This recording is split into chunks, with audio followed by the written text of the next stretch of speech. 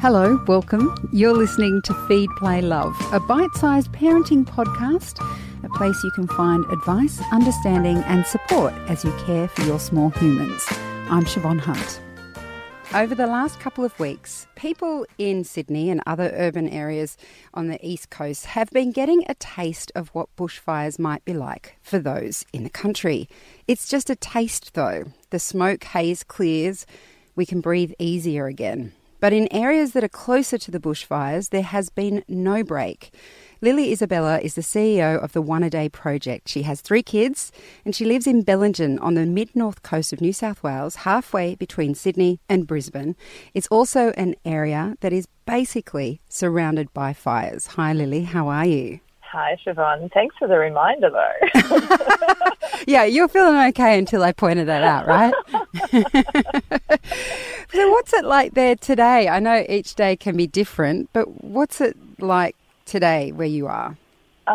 Today we actually had the tiniest bit of rain last night, so the whole community kind of did a big exhale last night, but we've woken up to really low-lying smoke again this morning.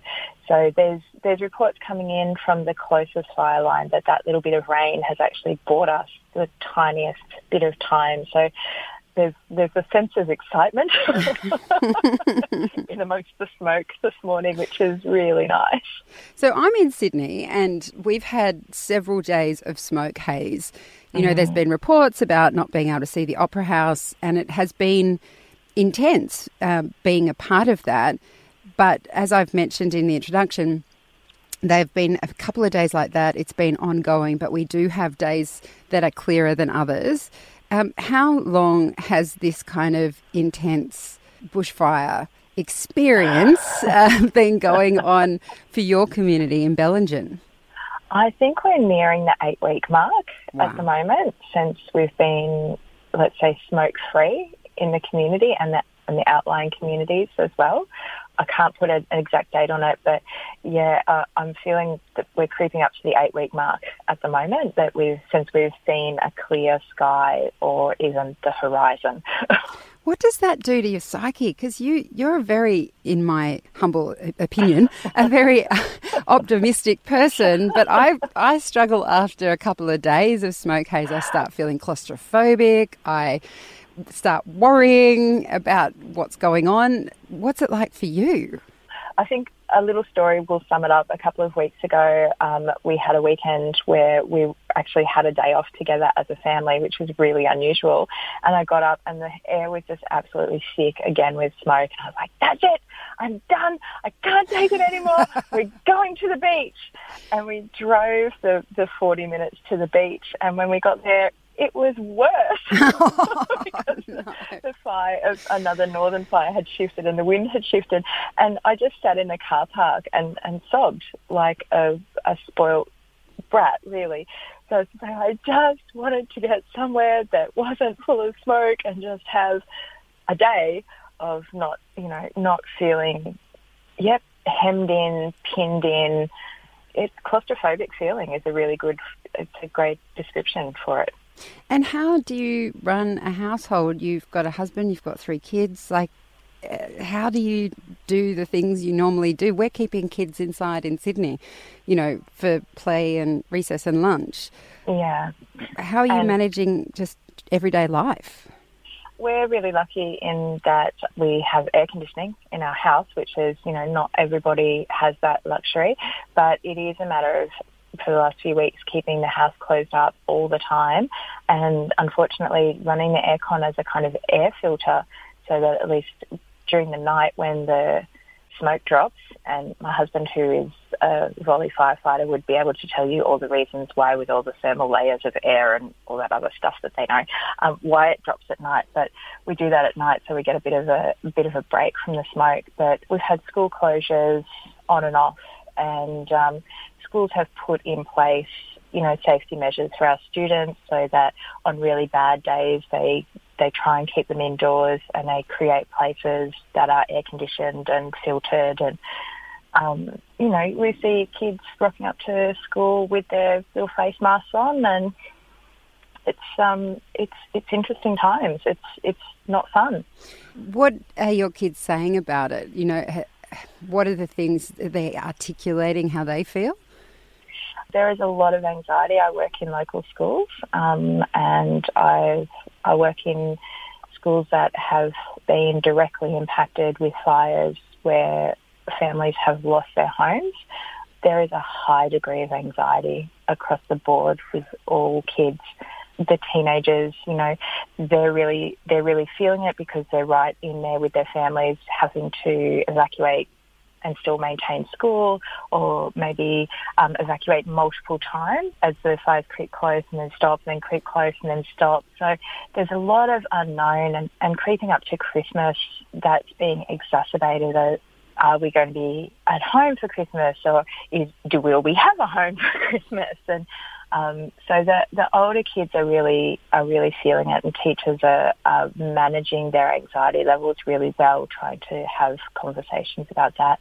But for little kids, it's really hard to talk to them about what's going on, but they have a real sense that something isn't right, just even by looking outside. So having conversations with toddlers and really young children about that is a skill. And I know in our little community, there's a lot of resources being passed around between educators about how to have those conversations with really young kids so that their anxiety is not enhanced. Which must be hard, because I'm pretty sure your anxiety levels must be up there. Yeah. And that's what kids regulate off is our anxiety levels. So there's no easy way to do that. It's like you can't say to people, take a deep breath. Yeah, because you'll choke on the smoke. I know. Oh, wow. So, but you know, we have an amazing community, and they're incredibly supportive, and that's the beautiful thing that comes out of times like that. At times like this is we get to see a side of our community that brings everybody a lot of joy and a lot of pride. So we try and focus on that and what we can do for each other. Speaking of that, you mentioned your husband's a volunteer firey. I'm always intrigued about people who volunteer for this work.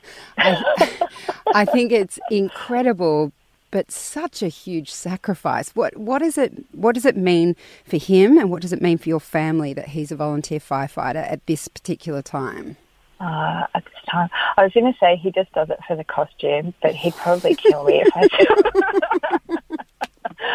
You let him do it, so he wears the costume. It's the standing joke, you know, that it's every woman's fantasy. It's actually not my fantasy for him to be a fireman at all, especially at times like this. Look, we're really blessed in that we have a really strong RFS in our area, but the reality of that is that the volunteers are either retired, so they're people who are over the age of 60, let's say, or they're people who are actually having to give up full-time work or take unpaid days off from their workplaces to go and fulfil their volunteer obligations. Wow. So for somebody like my husband, we're really lucky in that he works for an amazing organisation that actually helps pay his time off so that he can go and volunteer. But for a lot of people who work for themselves or work in small businesses, it's a matter of taking unpaid time to show up and do what's necessary. And for smaller RFS branches around here, you know, we're hearing stories of people who are one shift on, one shift off, one shift on, one shift off. And it's not ideal. And it's the guys who are organising everything are trying really hard to spread that load. But the reality is that our services are made up of volunteers.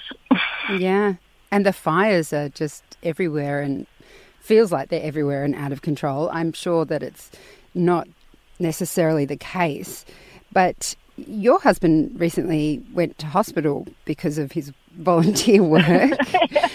So he loves a bit of attention, my boy. Yeah, he deliberately got smoke. What actually happened? What was? Did he have to go to hospital for? Look, extreme heat exhaustion, a bit of smoke inhalation, and it's just the nature of the work. It's very hot. It's hard to get oxygen in, and when you're working right on that fire line, I guess it's there's just, when you take a big deep breath, the fire has sucked a lot of the oxygen out of the air, so there's not much left for humans to be breathing.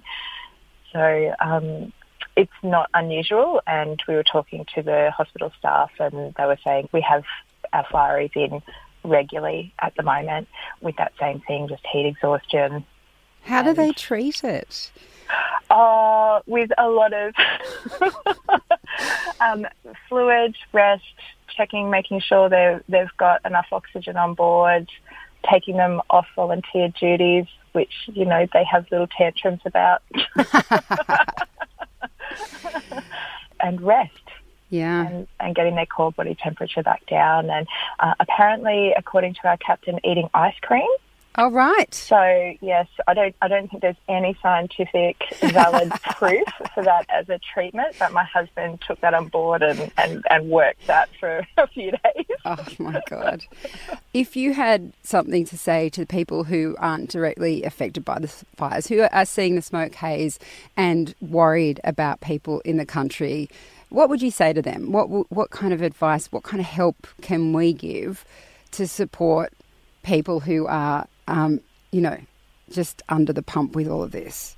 I would say to not forget us in a couple of months when all of this settles down. Right now it's very topical, and it's in everybody's social media feed, it's on the news, it's right in our faces. But the real work is going to start once the fires have died down and the media have all left, and people are left with no homes and are left to rebuild devastated lives, basically. And that's where we see a drop-off of interest. So as a country and as small communities, we're great at getting together at the critical moment.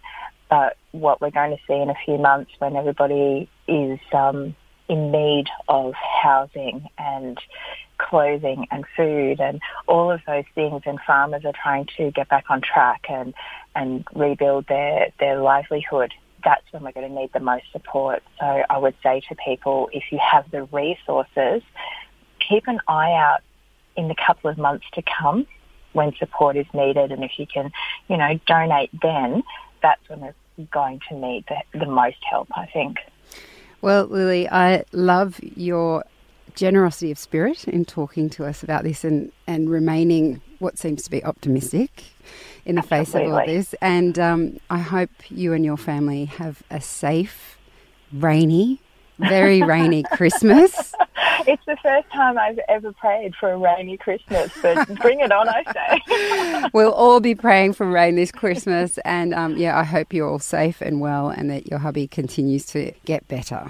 So thanks for talking to us. Thank you so much, Yvonne. And look, I wish everybody who's living in the city the very same, and I hope it rains down there too, and we get a clear view of the Opera House right across Christmas. Brilliant. Thanks, Lily.